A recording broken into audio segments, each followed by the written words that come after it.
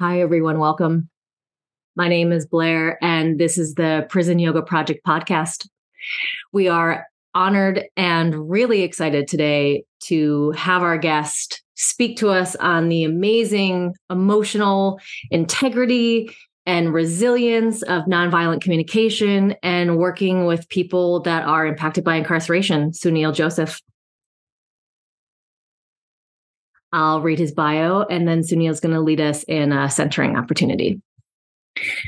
Sunil Joseph is a certified GRIP facilitator actively involved in teaching the restorative justice-based healing and accountability program within California's prison system. Sunil is engaged in developing remote learning courses for incarcerated individuals through the Buddhist Prison Ministry. His journey has led him to instruct nonviolent communication, NVC, to diverse groups, including incarcerated people at San Quentin Prison. In 2021, Sunil became a certified mindfulness meditation teacher after completing the 2-year program led by Jack Cornfield and Tara Brock. Additionally, he holds the honor of graduating from Bay's NVC 1-year NVC leadership program in 2008.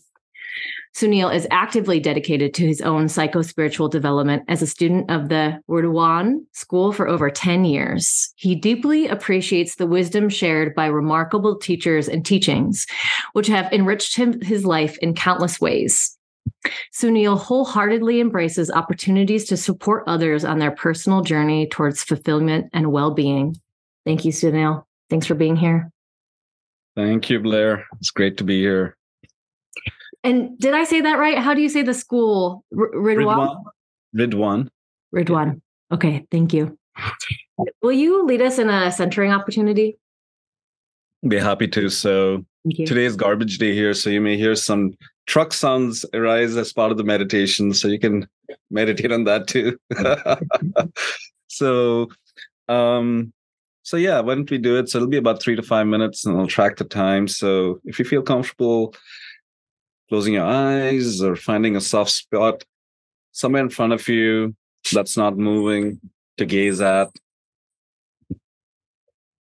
And there's a truck right here celebrating the start of this meditation. So let's all take a big breath with that. Feeling our body expand and letting the air go completely. And then another big inhale.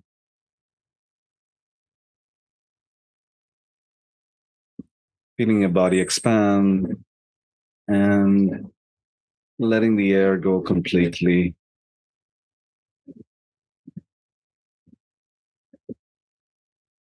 And then doing one more big breath, but doing it in as comfortable a way as you can. So maybe it's slowing down the inhale and the exhale. Maybe it's lengthening it. Maybe it's not so big, but finding a breath that's really comfortable and nourishing.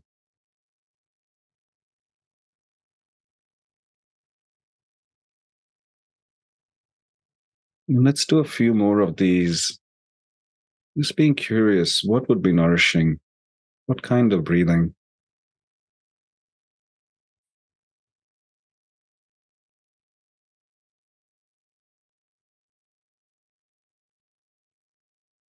And as you're doing this, also sense your body sitting here, arriving.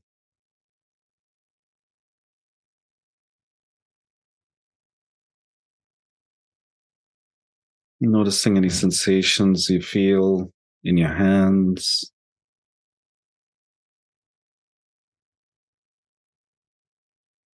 So any warmth or coolness.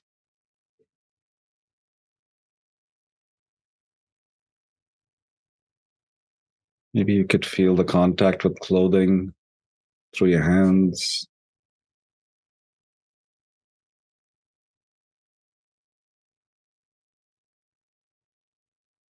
And listening for sensations through your hands.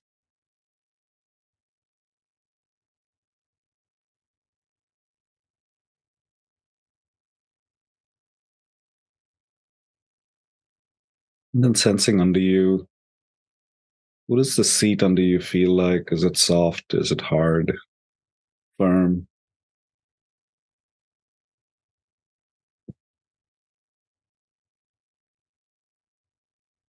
Noticing the pressure your body puts on your seat.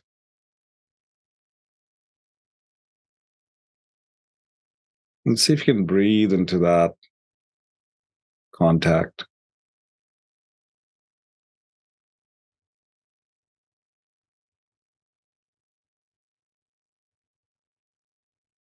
Also feeling through the soles of your feet. What do you notice? Again, listening to the soles of your feet. Sensing your toes.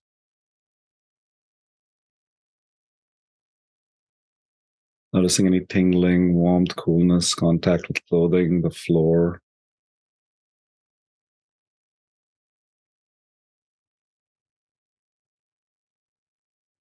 And then coming back to your whole body, sitting here, breathing.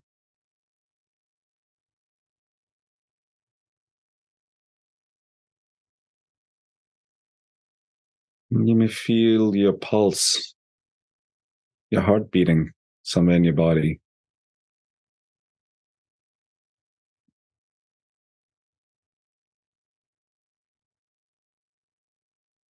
And lastly, checking in with your heart. How is your heart right now?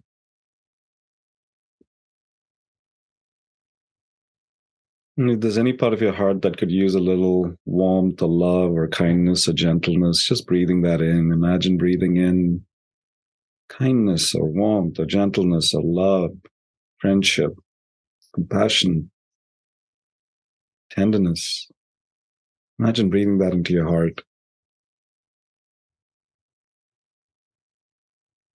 And it feels all right. Imagine sending that out as on your out breath to everyone, all beings who could use it right now.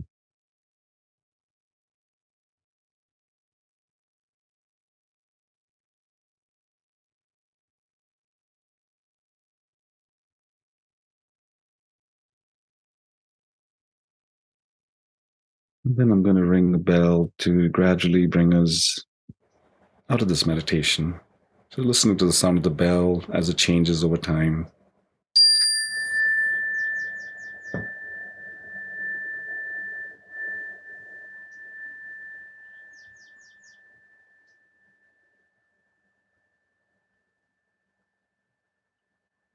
And as you're ready, opening your eyes and letting yourself orient to your own space, naming 3 objects you can see around you.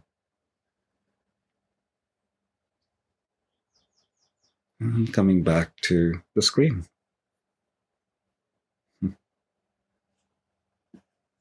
Thank you so much. I could feel myself immediately go into embodied observation. I had this existential feeling of, oh my God, I'm a human. And I really got to sit with that. And that was really special. Thank you. Can I ask you what it feels? I mean, I love what you said about being an embodied human. It sounds really beautiful and rich and whole. And I'm curious, could you say more? Yeah, I'd love to share more. Sometimes I'll sit with my eyes open. If I think it makes me a little bit more present, I don't go deeper into thought. And so I just got to observe my hands. And hands are this uniquely human expression as well. And you brought our awareness and our attention to our hands, and I could feel a coolness of energy in my hands, but then I also felt the warmth of my hands on top of each other. And I imagined that my hands were full of love. That's so beautiful. I get tingles when I hear you say that. It's just so beautiful. Thank you for leading us there. Thank you for bringing us. And then the heart piece I'll share too. This made me laugh when you brought us to our heart. And if our heart needed anything, it was almost like a pit crew started like buffing my heart, like blowing on it and shining it a little bit. And that made me laugh. That's awesome. Yeah. I love that you have a pit crew for your heart. I should go and hire a pit crew for my heart. Call them in. You're like, all right, come on. Love it. Thank you. That was really meaningful. Mhm. What's your first memory of mindfulness? I was living in Sacramento like in the early 2000s, maybe 2004. And actually, what happened was I was on an online date back then. I was telling myself I wouldn't share these embarrassing stories because I want to share this webinar recording with my family. But here we go. Hey, family.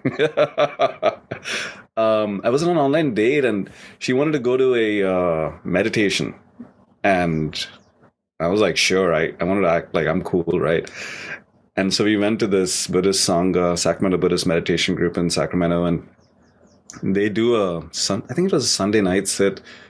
And they sit for 40 minutes, and I'd never sat before. And she was like, "Are you okay?" I was like, yeah, I'm good. And I toughed it out. And I was just sitting there going, I want to be cool. I'm being cool here. And it was so I sat there for 40 minutes not knowing what to do. And even before we started, they asked, like, is there anyone here who needs any meditation instructions, has never done this? And, my date was like looking at me. I was like, I'm good.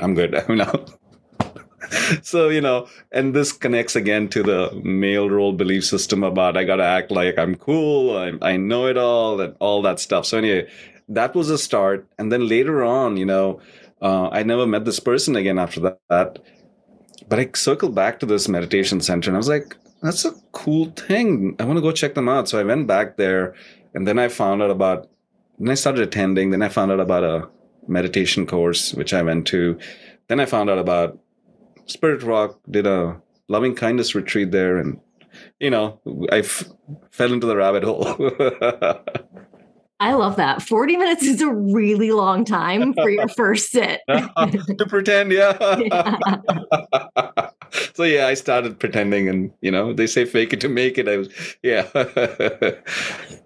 I love that. How did that experience or that path lead you to nonviolent communication or lead you to GRIP? How did it lead you to facilitating inside prisons? Yeah, as I was doing those retreats and I found Marshall Rosenberg's book, The Introduction to NVC. And as I was doing these groups and meditations, I started to experience childhood pain. A pain that I'd had. I thought I was a happy person going along my life, doing, successful. I'd come from India as an immigrant, studied, got into a tech job, and I was like doing everything I was supposed to be doing, right? But as I started doing these practices, I started realizing I was actually in pain, So then I had to start working with that. And it was around that time I found Marshall's book, who wrote Nonviolent Communication, created it. And as I read his book, I felt this energy in it that touched me. And I was like, I don't know what's going on, but there's something special about this practice for me because I felt something, It wasn't like there were lots of great ideas and stuff, but I felt something. And I was like, okay, what is this? I need to pursue this. So I started, that was the time when I started doing yoga, and I was going to these groups, and I was like, okay, I found a practice group in Sacramento in 2004 and started doing that work. And then I went to more trainings in NVC. I just kept at it. I was like, and it really helped me because NVC really for me is about finding our humanity. A lot of people, it's often taken to be a communication process. Oh, I want to resolve conflict with other people. For me, the ground of NVC really is in the inner landscape of how am I relating to this stuff that's going on, And I think it's really tragic that we're not given these tools to make sense of our emotions, how to be human, just how to be human, which then ends up in someone like me judging myself. Oh, I'm too this, I'm not enough that, I'm this and that, and why am I feeling this way? And what NVC gave me was a way to actually start connecting with my own feelings and be like, oh, this is what I'm feeling. And this is why I'm feeling this way. And that was a huge peacemaking operation. It's like peacekeeping, started to have resolution of things. And so, yeah, I'm going to pause here. I'm not sure where to go next.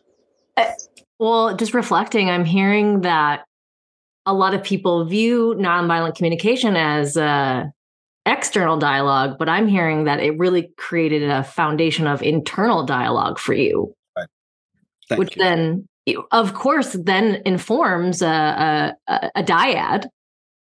Exactly. That's exactly it. And that's another tragedy is that the roots of this work of NVC really are that inner connection, which is called self-connection. How connected am I with my own feelings and my needs, right? And I showed you, so it starts there. And then what happens is when we take this approach and I can understand somebody who's in pain and they're like, oh my God, I want to resolve this painful conflict I have. So not to put them down, but when we take that and we learn this approach and then try to use it externally without the roots of the tree being good, of the tree needs good roots in order to really branch out, to go out and do this thing interpersonally, then the quality of that interpersonal dialogue really suffers. And then it can actually backfire because they go, wait a minute, you're doing some technique on me, but if you can do the work, right, to root it in the heart, then what gets conveyed is exactly what you're saying, which is how your heart is in relation to this person. And that's what allows the connection to happen in the way that NVC is offering. So that's been my experience, and so I really like to tell people I'm more interested in the inner NVC because I trust that as you work on the roots, the tree will grow out, will change your relationships. But if you focus on this, I don't believe that's the best way. It hasn't worked for me. And what I teach is more the root work. And yeah. I love the visualization of nourishing the roots. Will you talk to us a little bit more about these core tenets of NVC, nonviolent communication, kind of the landscape? Sure. So some of the fundamental assumptions in NVC are that we all share the same human needs, right? All human beings share the same human needs. And our needs are at the level of like respect, consideration, community, love, friendship. So it's not things like going to a movie or a smartphone or all these things. Those are considered strategies to meet needs. So like even being here right now, we are not conscious of what needs we are trying to meet, but what this approach says is that every human action is to meet some need, whether we are conscious of it or no. So for instance, right now, my being here is to meet some needs of mine. Your being here is to meet some needs of yours. The people who are in attendance, the 23 folks we have, they're here to meet some needs of theirs, right? We are not conscious. So for instance, if, like I imagine a number of people who are here for community, and I welcome people to put in the chat if it's true or no. So what I'm doing is this NVC process called connect, I'm trying to connect with the needs of others right now, rather than the root work. So I imagine many people are here because they want community, or they want connection, or they want a sense of belonging or meaning and purpose, because this community is a rich place for so much meaning and purpose here. And being with others who share that sense of that longing to serve, I imagine. Yeah. So, okay, you were asking me, I'm coming back to the thread, which was, so every action is to meet some need, even if you're not conscious of it. Our feelings are really arising from our own needs. So there's this idea of taking responsibility for our feelings by really, so if I'm feeling hurt, it's because some need of mine was not met. And so I start getting curious. One of the things in the world we live in that we're taught consciously, unconsciously, is that somebody else is responsible for my feelings. So all the songs are about how somebody makes me happy. I love them, blah, blah, blah. And, you do the song and dance thing. And then, and then the other side is all the other songs about, how hurt and upset I'm with you because it's your fault I'm feeling this way. Other people do contribute to how we feel. They stimulate what we feel. But when we can really connect it with our own needs, and I don't want to negate the experience of someone who feels like somebody else is responsible for their feelings. I'm just naming the assumptions and the work we're doing in this approach. So not to make anybody else wrong, I still have blame and judgment about other people. But the work for me is how do I take that blame and judgment and transform it into seeing what do I need here? Mm.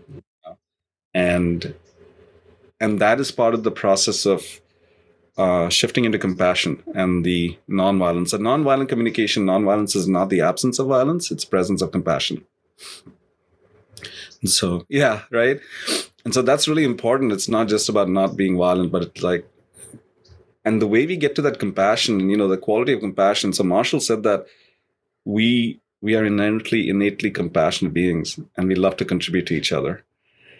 A simple example is, I think we've all seen kids out there who, see a child sees another child crying and just goes and gives their toy to the other child. It was not because anyone taught the kid to do that, right? They just do it. We know this place in ourselves, this place of innocence, and this place of like, yeah, that's how we would not survive without that. It's so deep in our biology and our evolution. And so how do we find our way back in there? I'm trying to think of other. Yeah, let me pause there and see what's. I love, our biology is rooted in connection. And our connection is rooted in safety and survival. And so it's this innate piece that we're able to connect back to. It's not necessarily something that we need to find or put in us. It's already in us. That's right. Yeah. And finding our way back, just kind of like when we did the meditation, you said, I felt like an embodied human being. More of us comes online at that level because in our regular world, Dan Siegel, he talks about, I'm not a big expert on his work, but the little I've heard, he talks about the left brain and the right brain. And the left brain is about lists and logics and words and all these linear stuff. And the right brain is about emotion, about holism, and some other things. So when we do these practices, I feel like we're shifting to the right brain, to the feeling, sensing, being. We need both. But the world we live in has an overemphasis on the doing and not to make it bad, it's needed. We need both in balance. But there's so much of this that we lose. I'm oversimplifying it, but I feel like there's these places where we can drop into. And in the work we do with ourselves and with others, that's where the healing can happen when we shift out of we shift more into what we are and not just stay in one small part of who we are. The balance. Yeah. Speaking to. Yeah. And these tenets and the emotional availability is so important to how we hold space when we go inside. At Prison Yoga Project, we talk so much about the foundation of our work is relationships. And that's where healings take place, is in relationship.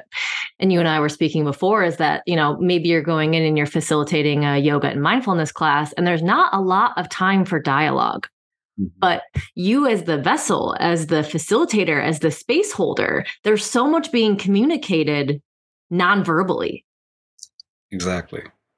I would love to hear about some of your experiences going inside and how this work, being rooted in this work, supports you. Yeah, there's a beautiful quote I want to read from Carl Rogers, who is like my guiding saint. He says, before every session, I take a moment to remember my humanity. There is no experience that this person has that I cannot share with them. No fear that I cannot understand. No suffering that I cannot care about. Because I too am human. no matter how deep their wound, they do not need to be ashamed in front of me. I too am vulnerable, and because of this, I'm enough. Whatever their story, they no longer need to be alone with it. This is what will allow the healing to begin. So for me, it's like, how do I walk into and find those places, show up as a human being with my own humanity, you know? Because I believe the medicine is in when we make human contact and dropping in with each other. Then the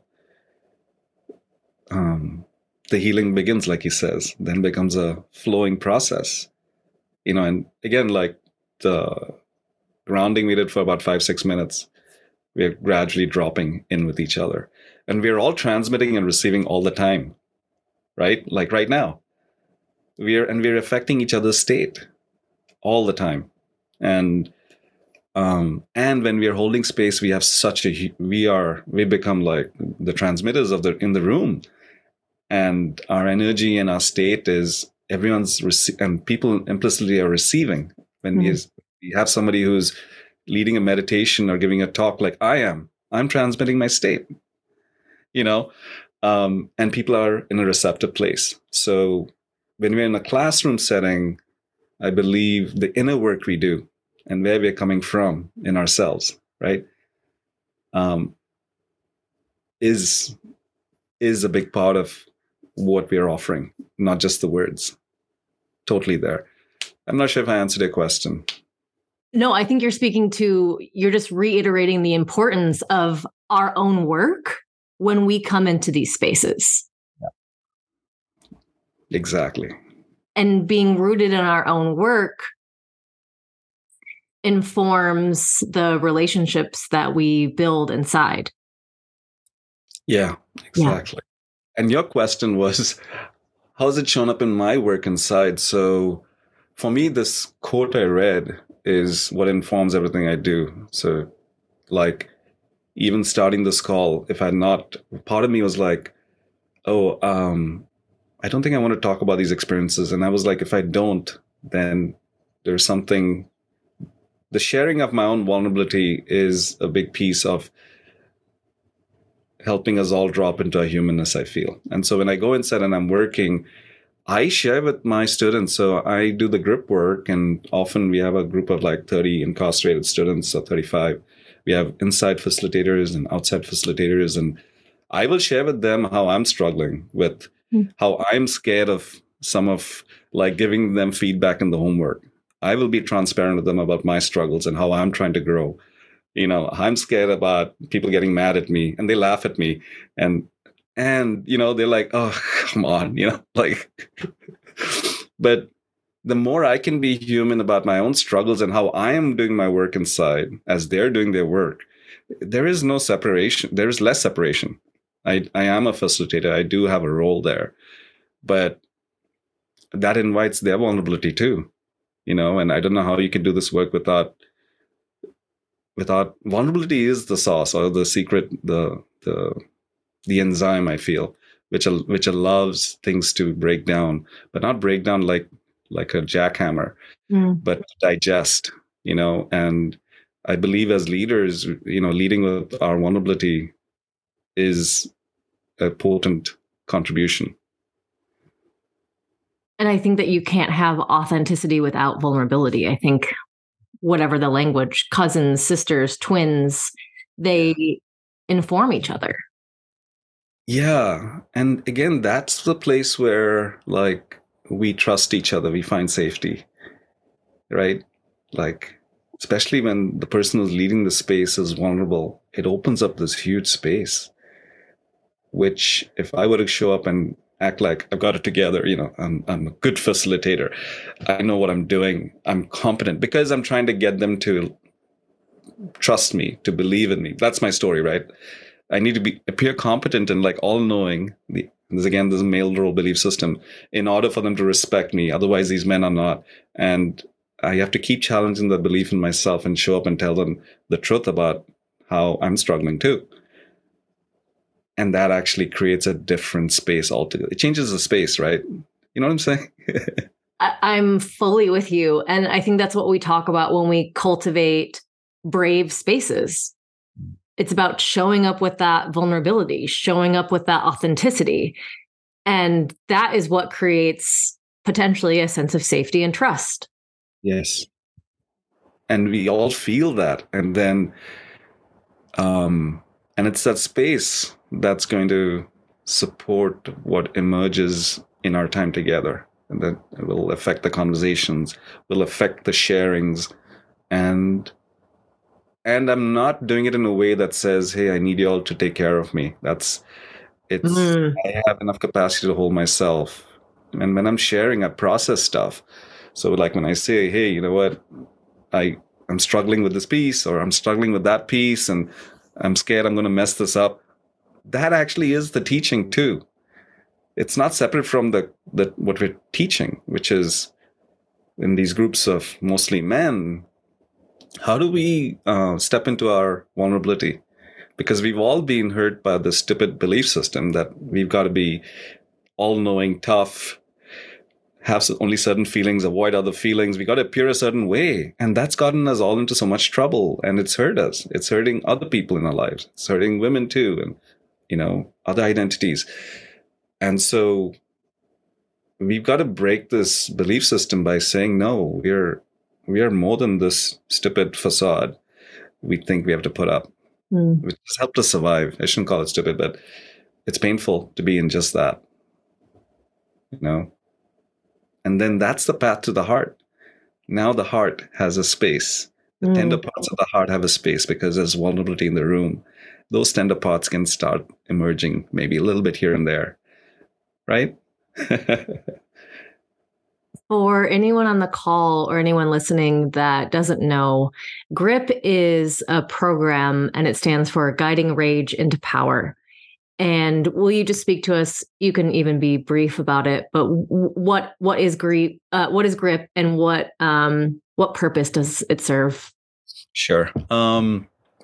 So GRIP, Guiding Rage into Power, is it's a year-long program, and we have about 30 to 35 students in it for a whole year, and it's a comprehensive accountability and healing program. So what we're doing in this program, there's a whole arc, right? So we're supporting our students in becoming aware of different forms of violence, learning to stop their violence, which has to do with being aware of our reactivity, catching our reactivity before we escalate into violence. So that's the foundation of that is mindfulness. But it's not mindfulness as in sitting and meditating, but it's more about on your feet. Can you sense what's happening? What are your sensations right now? What's happening in your belly? What's happening in the rest of your body? Is some part of you tightening up as you're having a conversation? So learning to sense and to be present so you can catch it before you're in a full, amygdala hijack and you're off to the races and then you cannot stop it. So there's that piece, the mindfulness piece. The other piece is also about emotional intelligence, which is, okay, I'm having some feelings. What am I feeling? What are my feelings? Rather than, I feel good or I feel bad or I'm mad. No. It's what am I feeling? Am I hurt? Am I sad? Am I feeling some shame? Am I feeling vulnerable? Am I scared? To discover this whole world again. Now this goes into my NVC life. This is what I did. Caitlin, GRIP stands for Guiding Rage into Power, and maybe I should hold off on answering questions, but helping. Emotional intelligence is another pillar and a foundation. So these men are learning how to sense, I'm feeling something, learn to identify it, and say they're feeling angry, to have the emotional intelligence to go, oh, what's under the anger? Oh, I'm scared.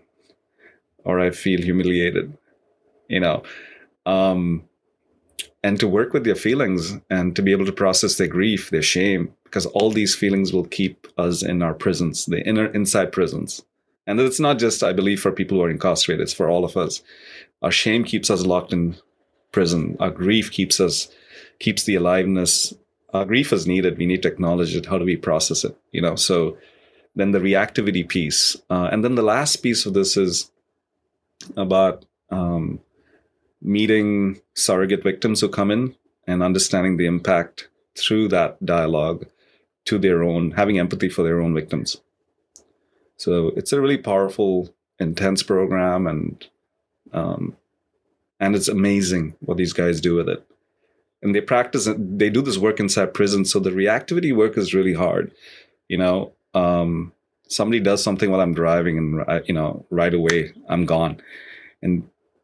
But to do this work, to track my reactivity and to hold myself before I lash out, in the prison environment with those really horrible circumstances, those guys are doing the advanced work, I feel. And I tell them that all the time. You guys are incredible. How you take these tools and you live it in such an intense environment where everything is against you. So yeah, that is a little synopsis of what the program is. There's a lot more, but that's a quick summary.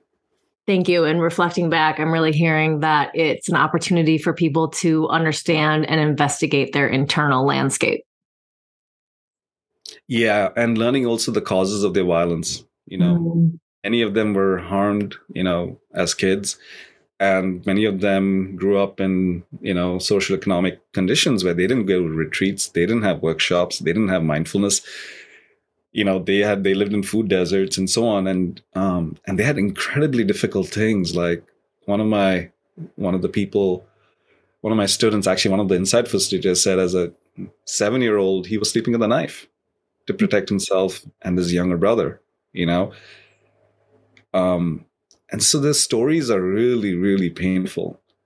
And so we look at how were they harmed, and then also look at what harm they caused. And also the shift from, yeah, you did something really, really horrible, right? But you are a human being. And to shift it out from the shame, which keeps them stuck in that place, to remorse, which is about taking accountability for their actions, but, finding the authentic self in the process. Thank you. Yeah, tell me. Would it be okay if you just took a breath together? Yeah, I would love that.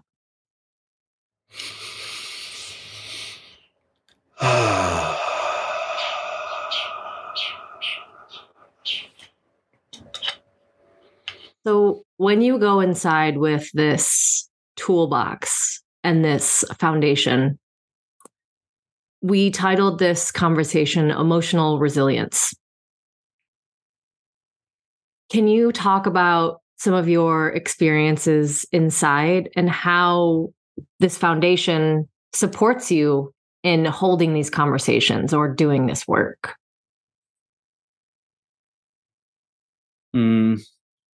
A lot of the work I do is listening, right? So it's about listening to their stories, listening to what happened, and like the Carl Rogers quote, seeing their humanity, right? Just being there. And they're sharing stories from the childhood. They're sharing stories that people may never have really listened to or empathized with and connected with how they were hurt, and so all this NVC practice and everything, it's like just really listening for the pain, listening for what really needs to be mirrored back. And how do I be in my own humanity and see their humanity? That's the bottom line, really. And in that, something starts happening, and we do a little bit at a time.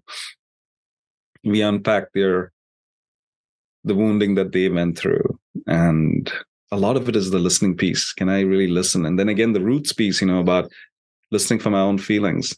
So I'm also sensitive to listening to other people's feelings. What are they feeling as they share the story? And how do I support those feelings to flow, to move? Because many things have been held for a long time. And in the field of listening, things will move, And we all know this, right? When someone's really there and listening, it just opens and moves. So I'm not sure if I answered your question. So the emotional resilience piece really is about, to me, I think of emotional resilience as, we get these shocks and stresses, and then how do we recover from it? And if we haven't really told those stories and been heard and had a chance to process the feelings that are there, and when we can do that, that's okay. Now you can recover, right? So for me, NVC is a tool which allows me to, and the self-compassion practices of Buddhism, incredibly valuable for giving myself the compassion I need often to keep going, right? When things happen, and the intelligence to process my feelings and support others also in their process. I mean, I've got stories I can tell, like working with somebody processing their grief. I wrote an article I sent you, and we're sitting in a circle, and we were supporting each of the men in the circle. There were 6 of us, and each of them had written a grief letter to somebody in their life that was important to them who had passed away. And this first gentleman offered to read, as we were sitting in the circle, and grief is really big in prison, as Susan Shannon says. Like, there's so much loss in prison. There's loss of their freedom, loss of not seeing their loved ones, loss of life, loss of health, missing birthdays, graduations. There's so much. And so as soon as he started reading, like, the grief just spread in the whole group. It's just like this heavy weight on everyone, and all these big men sitting there, they pretty soon started slouching, all looking down at the ground, so you could see the heavy shoulders. And so I did basically what I did just now, which is to take a moment to breathe together, because the speaker is transmitting so much grief, and everyone's grief is now rising to the surface, right? So we're in a pool of grief. And so to breathe together, to digest a little bit of what he'd shared. And then I could see the guys lighting up a little bit with a little bit of breath. And our breath is a really good indicator of how much capacity we have for more, right? So when people stop breathing, it's like, okay, we need to do something let's get the breath going again. That means we have capacity. I'll take a breath now.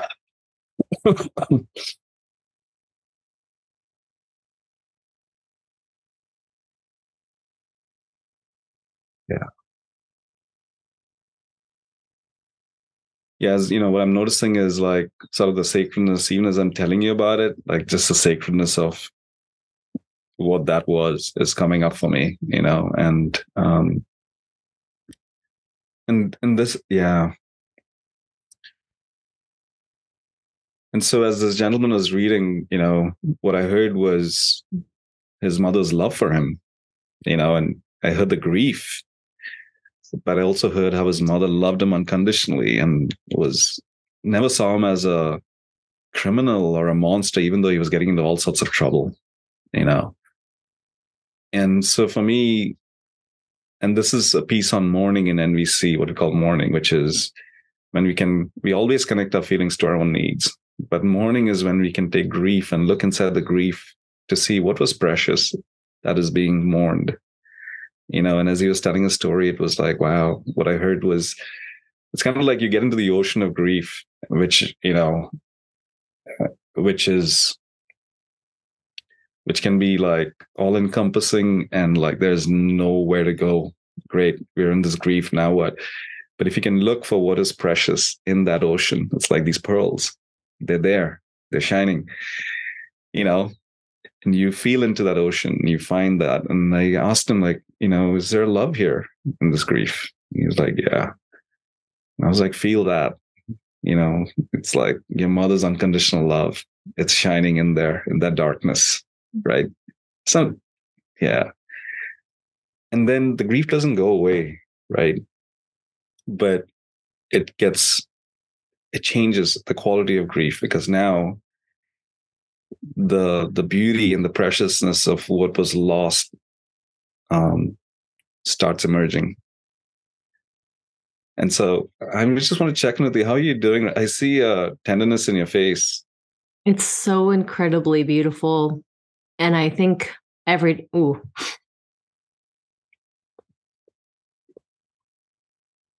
um, every time we come together as a community, I really fall in love with this work all over again,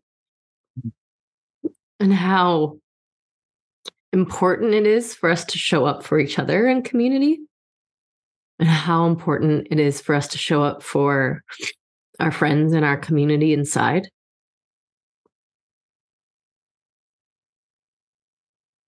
Mhm. And all of the different ways we can show up.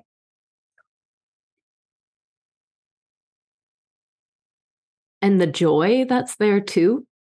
Yeah. Yes. And the beauty, the preciousness. So this is the preciousness you're feeling right now. How beautiful this is. And it's so tender. Yeah. And what I'm sensing, so what I'm doing now is the NVC practice. I'm trying to connect with your feelings, right? And needs. So just to be transparent, and please stop me whenever it feels right for you. And like the tenderness and the love that I'm sensing you're feeling, the heart. And what I'm sensing about you is like what a big heart, and how much the caring for this community, caring for the people you serve matters to you, and caring for the world, that your heart longs to care for this world. And especially the people, when we talk about the continuum of harm of these young, precious people who did not have control over their outside circumstances were harmed. And that leads to them harming others. And then they are further harmed by being isolated from community, when belonging is an essential piece of their humanity. And we go and we visit them, and we drive however many hours to get to the prison, because that is also part of the system of isolating. And just how important it is for us to show up.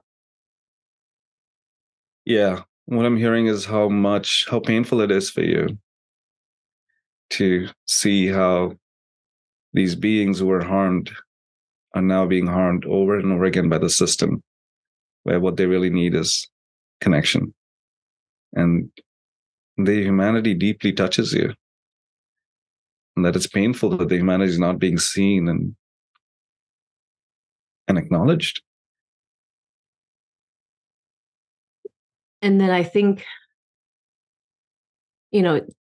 moving on from me, I think we also have the paradox of our work of, in Prison Yoga Project, in our classes, we don't ask people what their crime was, but oftentimes people will tell you.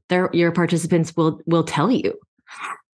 And holding the paradox of the work that we do, holding that humanity, and holding that violence of the stories that you hear, and even the disconnect sometimes of who you see versus the harm that they caused. Yeah, I know. There's so much to hold here. Yes.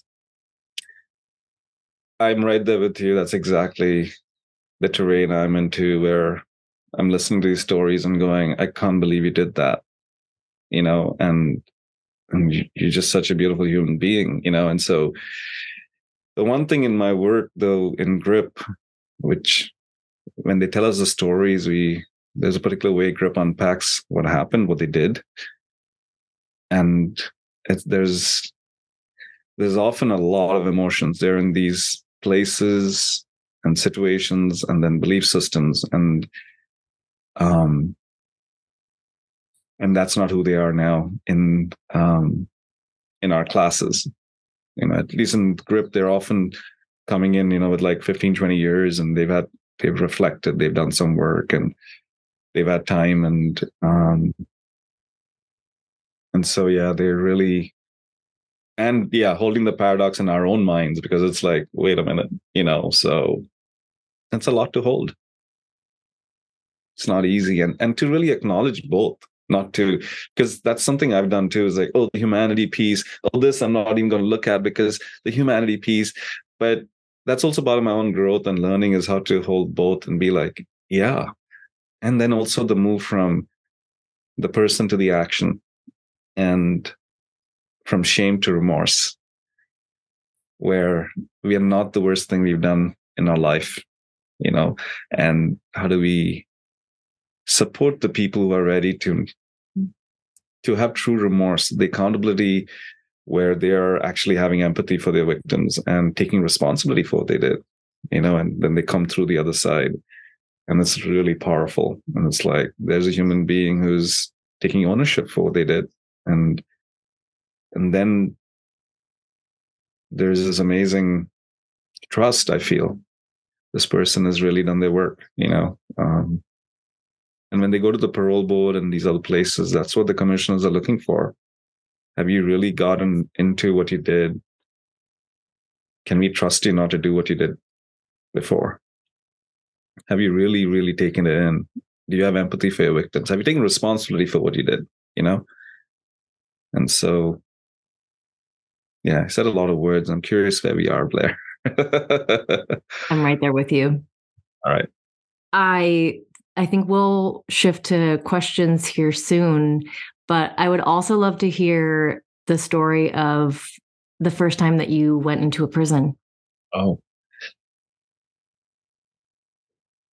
Yeah, so I was invited to come and check out a grip class, in case I was interested, in joining the program. And I went in with Susan Shannon, who was the Buddhist chaplain on death row at San Quentin. And so I walked in with Susan, and I've never been to a prison before. And I was like, what is this thing? Then we walked down through the Sally Port into the yard, and I was terrified, because I was like, holy shit, all the Netflix images of people getting stabbed and all these things, but the guys are playing tennis and they were doing their own thing, and they were probably like, and they all love Susan. Everyone loves Susan inside, and I was like, oh shit, I'm so scared. Meanwhile, Susan's like all happy. This is a happy place. And I was terrified. And I was trying to act cool. I was like, oh, wow.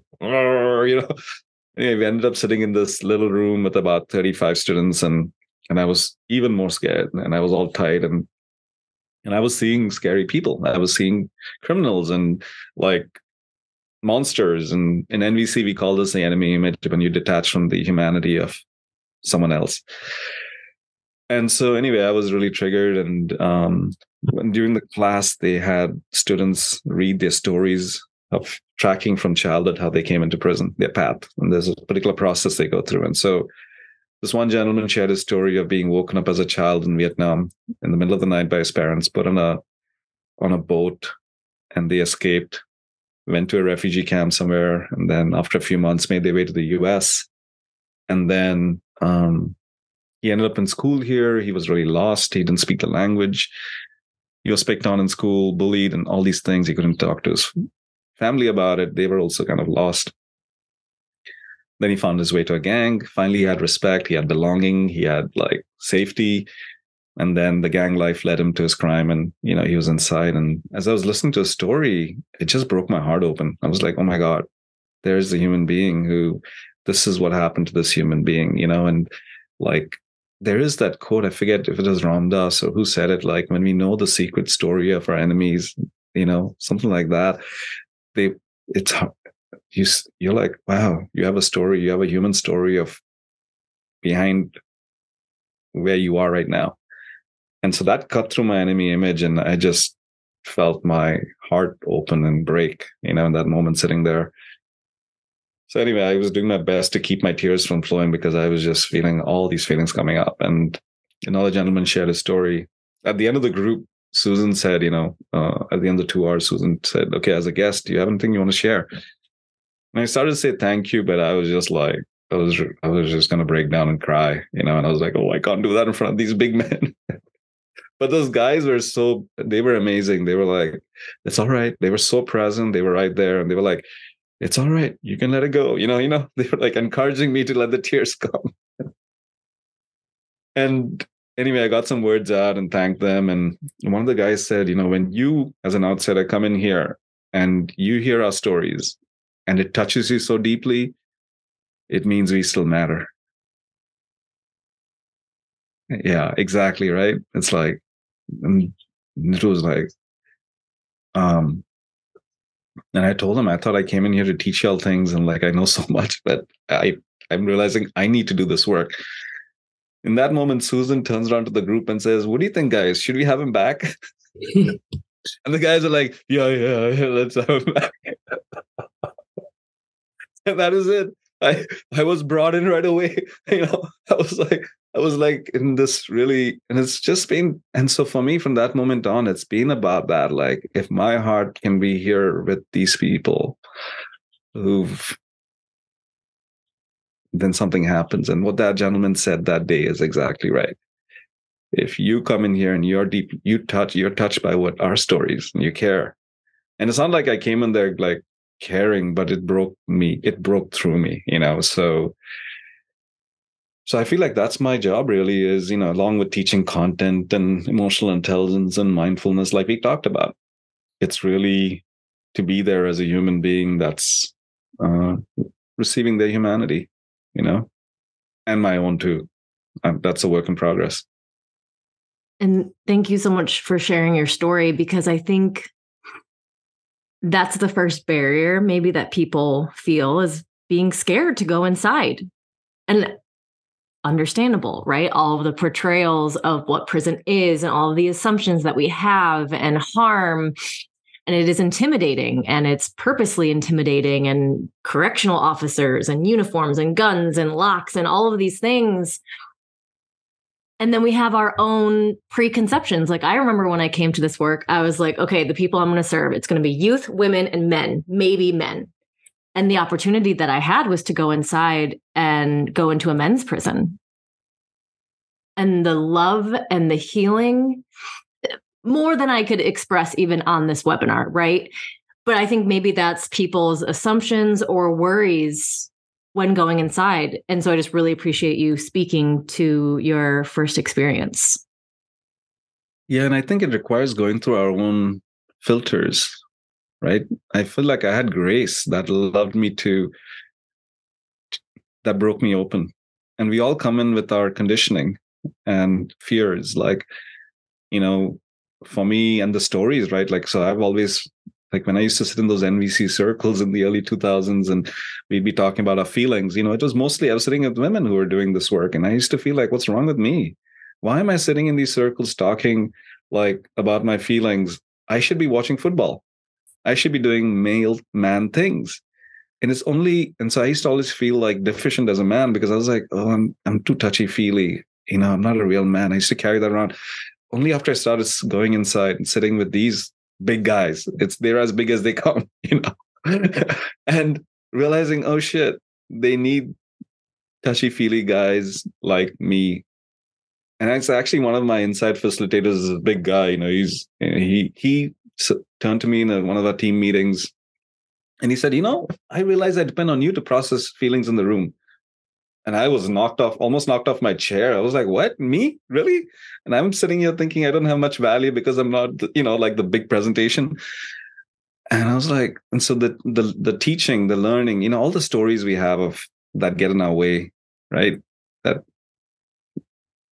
and so this is my own healing that's happening as I'm doing this work, and I'm being transformed as I'm being invited in to do this work by the people who trust me before I trust myself fully.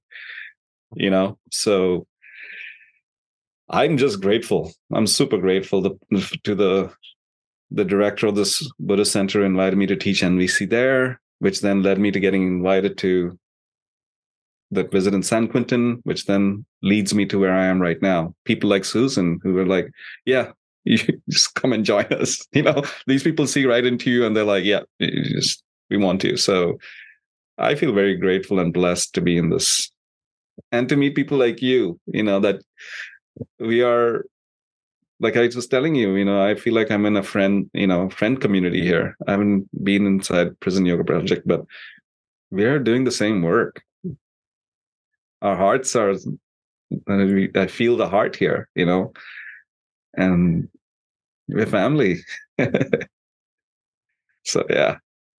There are so many hidden gifts when we show up for this work.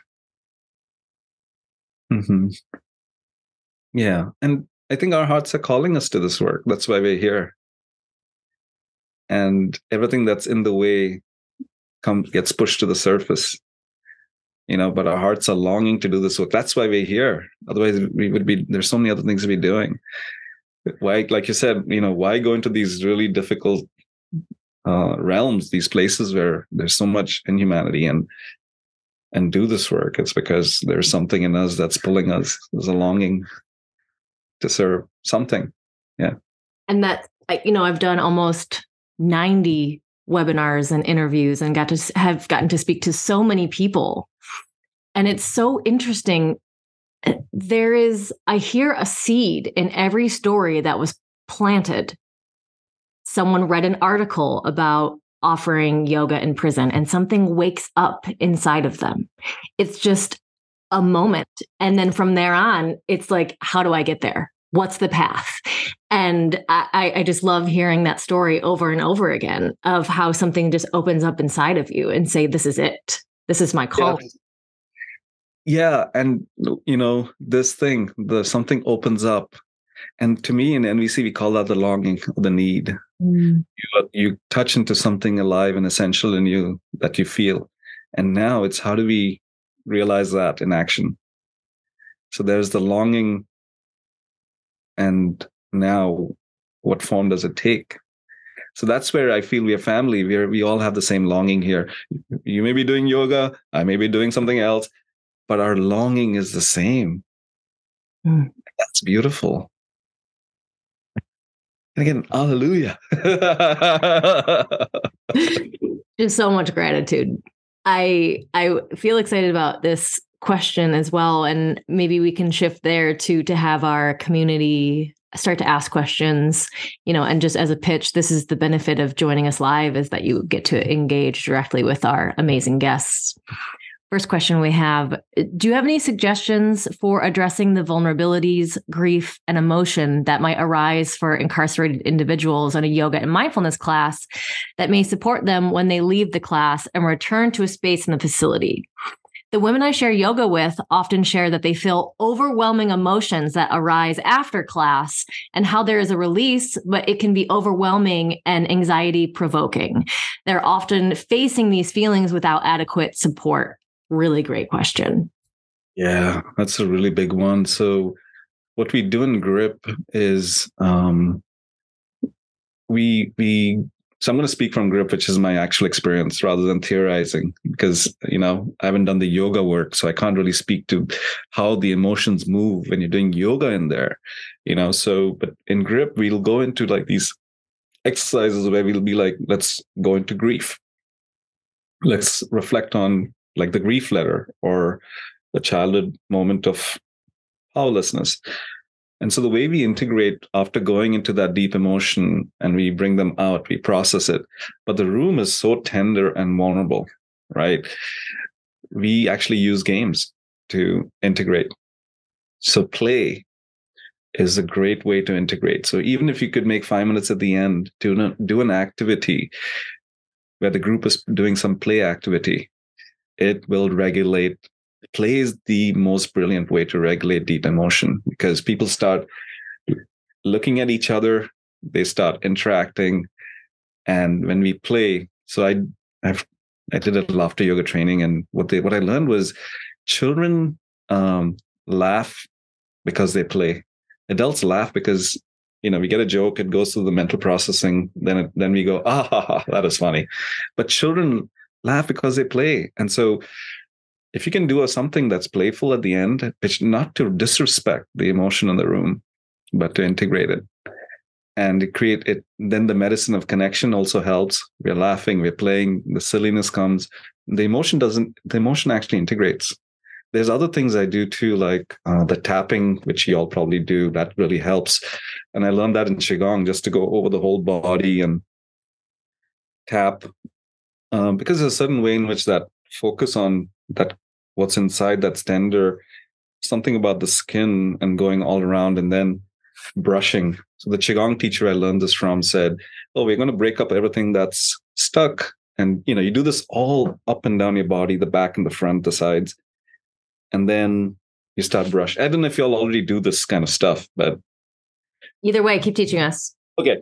Yeah. And then the next thing you do, what I learned from him was like, you start brushing off what was broken. And so you're brushing your whole body and something happens in that process. So that's a very simple way to regulate. And then there's like tons of strategies out there. But the game, if you can do a little bit of a game, that's really helpful.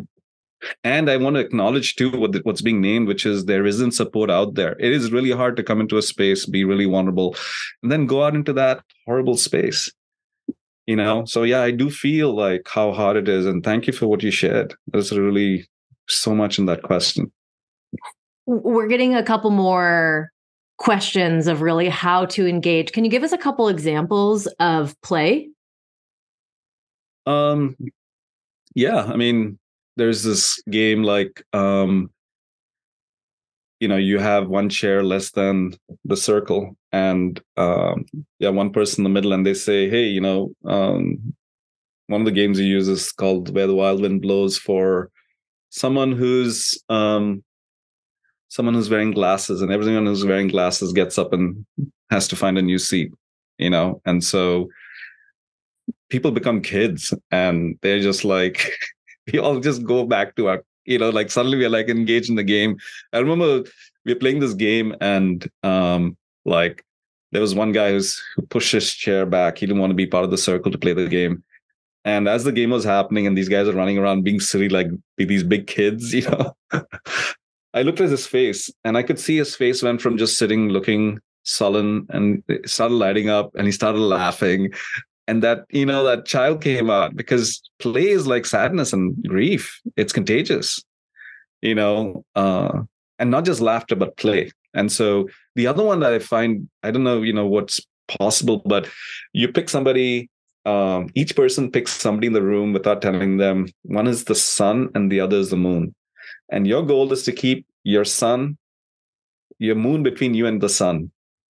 So what starts happening is, and nobody knows who their son and who's using them, right? What starts happening is people all start moving around because they don't want to be directly exposed to their sun. They're constantly moving to keep their moon in between, So the whole room is moving, and everyone's like going and right there, it's just like chaos, and but it depends what's possible in that space, right?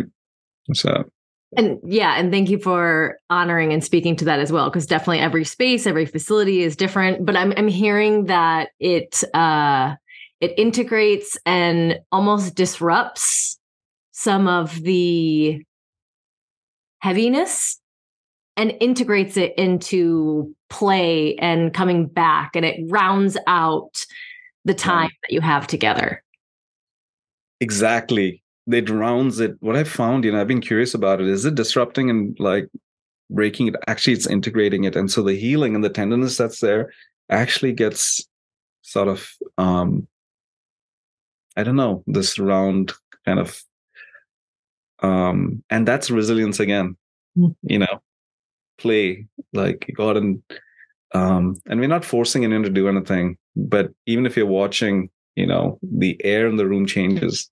And now actually we have more capacity, we have more breadth for more teaching. And that's how we can go whole days by, but it doesn't feel like it's breaking into it. That wouldn't feel good, because that would not feel good. Yeah. I see that people are quite engaged with this play, and people are maybe looking for additional resources. Where would you point people for maybe like icebreaker is kind of the feeling that I'm thinking, but like where can people find more information about integrating play into class? That's a good question. I've been constantly looking to, Grip has their tools, and I want to be careful about not, is it okay to share all those things? And I don't want to get in trouble because I love Grip. So I'm doing a little dance inside myself. but be creative, right? Find the things you got it. Look out there. We got, use AI to come up with play in prison. um, you could, yeah. So I think one of the things that I kind of do is like I sometimes will have people clap their hands. Especially when the energy is down, I'll say, let's all do a clap. We all clap. The whole room claps once. And that just wakes everyone up. And I'll say, let's clap 2 times. Okay. And then this other guy got creative. He's like, okay, let's clap our tribe. We have tribes and we have a number. So it was like 756. He says, all right, let's do 756. So the whole room, everyone's paying attention. We do 7 claps, then we do 5 claps, then we do 6 claps. And everyone is looking around. And that's a good thing. When we are looking around, we're making eye contact and we are like syncing up our movement with each other. Right? That's a polyvagal thing, I think. And so this is a brilliant way. The other one I've done is stomping, or you could do this, right? If you don't have chairs, if you're sitting in chairs in a circle, you could all like stomp your feet, so the whole room sounds like a herd of elephants. Boop, boop, boop, boop, boop, boop, boop, boop. Then I have them stop. And that's good. They're getting the lower body engaged. Then I say, let's do a wave with stomping. So I started and I sent it to the right.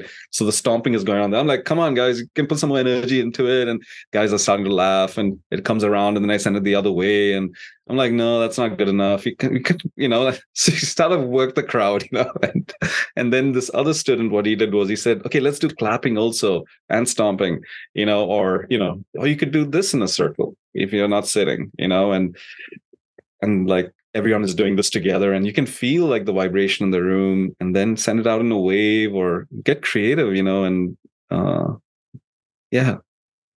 These are great. Thank you. Yeah, you're very welcome.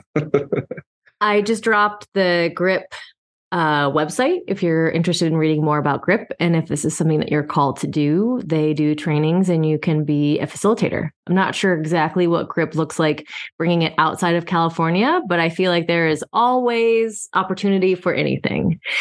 I love Jo. She's over here now drumming on her chest. It feels good. Even when I was watching you do it, I was like, oh yeah. And yeah. The other day I do a conscious movement practice I've been doing for 10 years, like with music. It's not ecstatic dance, it's different 5 rhythms. And like I had this group, they were already graduates of the year-long program, and we were in a circle and doing some sort of process. And I had them stand up and I said, all right, I want us to, and I'd never tried this. This was a new edge for me. I was like, I want us to do a movement and a sound together. And I said, ha, and I stepped back and I was like, is anyone going to do it? Are they going to just like, but guys started doing it. And again, that's play. That's like, but there was enough safety in the room. I wouldn't do that. I'm very careful and sensitive to what I think is available or accessible a little bit more. I don't want to I wouldn't use that in most spaces. Right. So I think trust your gut and yeah. Thank you. We do have a couple more questions, so we'll continue. My son is in a New York prison and laughed when I told him I was doing the PYP training. He states that there would be no interest in the setting for such a program. What would you say to him? Yeah, I mean, I would just listen and acknowledge that's his experience. And that may be true for where he is and what he's available for. And just respect that, and I would not try to change someone's mindset about it. And because everyone's in a different place in their journey. And there are people I've been in groups with who will say, like, if you saw me like 5 years ago, I was not ready to any of these groups. In fact, one of the master facilitators I work with in GRIP, Bernard, he often says he used to come to these classes when he was incarcerated. He was formerly incarcerated. But Jock, the founder, believed in him and let him come. And that now he's this amazing facilitator out there. So maybe it's not time for them, to each their own time, That's beautiful. Thank you for that acknowledgement. Yeah. We didn't get to talk too much about your training with Jack Kornfield and Tara Brock. some people are interested in hearing about this meditation teacher training. And I would just love to hear anything about your experiences and maybe just a couple pinpoints of how it informed your work of going inside. Yeah, I wanted, like, I'd already started teaching because the director of a Buddhist center in Sacramento invited me to teach, and I started teaching and kept going on. And suddenly I was like, I'm teaching, but nobody like certified me to teach. So even though that was NVC, I was like, oh, look, there's this mindfulness meditation teacher certification program. I felt like going through that would give me some sort of internal permission, which others already giving me externally, but it was for my own internal process. And I feel like that's what I got. But as I went through it, I realized the act of teaching had already I'd had to deal with all these issues which they were teaching about. But you have to, yeah. So it was really helpful. And for me, the NVC and the mindfulness pieces are very intertwined. It's really about how do I create a non-judgmental space for my own experience and other people's experience, right? And for what I'm feeling, yeah, just like, can I be with what's here right now? And then that fundamental teaching about, like, because all these practices, I believe, here comes the garbage truck. We had a garbage truck right at the beginning when I was doing the grounding meditation. How perfect, how blessed are we to have the garbage truck? Thank you, thank you, thank you. Um, gosh, yeah. So the key thing from mindfulness and Buddhism that informs me is like what I learned about the two wings of the bird in Buddhism. They talk about you need two wings for your practice to fly. One is wisdom and the other is compassion. So I adopt that to say in my life, I need the wing of awareness, which is not quite what the Buddhists are saying. But the more we do these practices, the more we get in touch with stuff. And often the stuff, when it's really good work, what we're getting in touch with is like, oh shit. Sometimes you get the ahas and like, oh, wow. But often it's like, oh shit, I'm doing this. Fuck, this. And damn, I don't want to see this in myself. That means your practice is working. And that to me is the wing of awareness. And what you need then is the wing of compassion to hold the oh shit, to hold what's difficult to see in ourselves. And if you don't have both, I don't know. So for me, that informs everything I do in prison, outside. It feels like it's just this all the time. I'm basically doing this all the time. So I had a visualization. So when you don't have compassion, yeah, when you just have the awareness, it actually starts to spin the bird because exactly. one side's too heavy and it just keeps spinning, and that's anxiety. Exactly. It's painful, and it's like too much of this seeing and too much painful stuff. I haven't processed it enough. I need compassion to digest, to integrate, to meet it, to hold it, to love it, and nurture it before I can take on any more. But if all I have is awareness and I'm just seeing all this difficult stuff, it's too much. I'm gonna burn up and go nowhere. So that it's so important to have both. Yeah. This has been one of my favorite webinars that we've ever done. I'm so, yeah. So much to celebrate. So much to celebrate. We have one more question. Thanks, Ed Kern. He is an incredible, and I don't want to necessarily mispronounce his role, but I know that he does a lot of work in the South, works directly with mental health. The question is, the work that you do is inspiring. I am interested in how you and other grip facilitators interact with prison leadership and operations and security staff. Have you found advocates among the staff? Great question. Thank you. Yeah, there was we needed. I was at CTF in Soledad, south of Salinas, and we needed like copies made. And our inside team said, "Hey, go to the sergeant. He's awesome.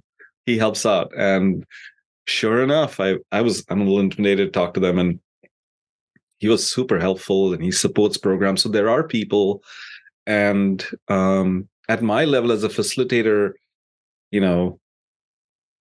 actually, just to back up, there's this researcher, Kaya Stern, and I can send you links later if you want to add it to the video. who's written this beautiful paper about how the corrections staff are harmed by the system. And so I think it's really helpful to read that and to have empathy and compassion for them, because otherwise it's easy for me. I have done this. I go in there and I'm like, you guys are the bad guys. And it's like, no, these are human beings too that are in a system, because it's not, this is a horrible, difficult place to work. So I try to have as much compassion and see their humanity too. And that is really, it's not easy because they're not always nice and friendly and warm and fuzzy, especially since I'm coming in to support our, like Kaya Stern also wrote another article called Connection is Contraband, like exactly what you were talking about actually, which was how as volunteers, we're coming in, we're smuggling in this contraband of connection when everything about the institutions is about withdrawing connection from them.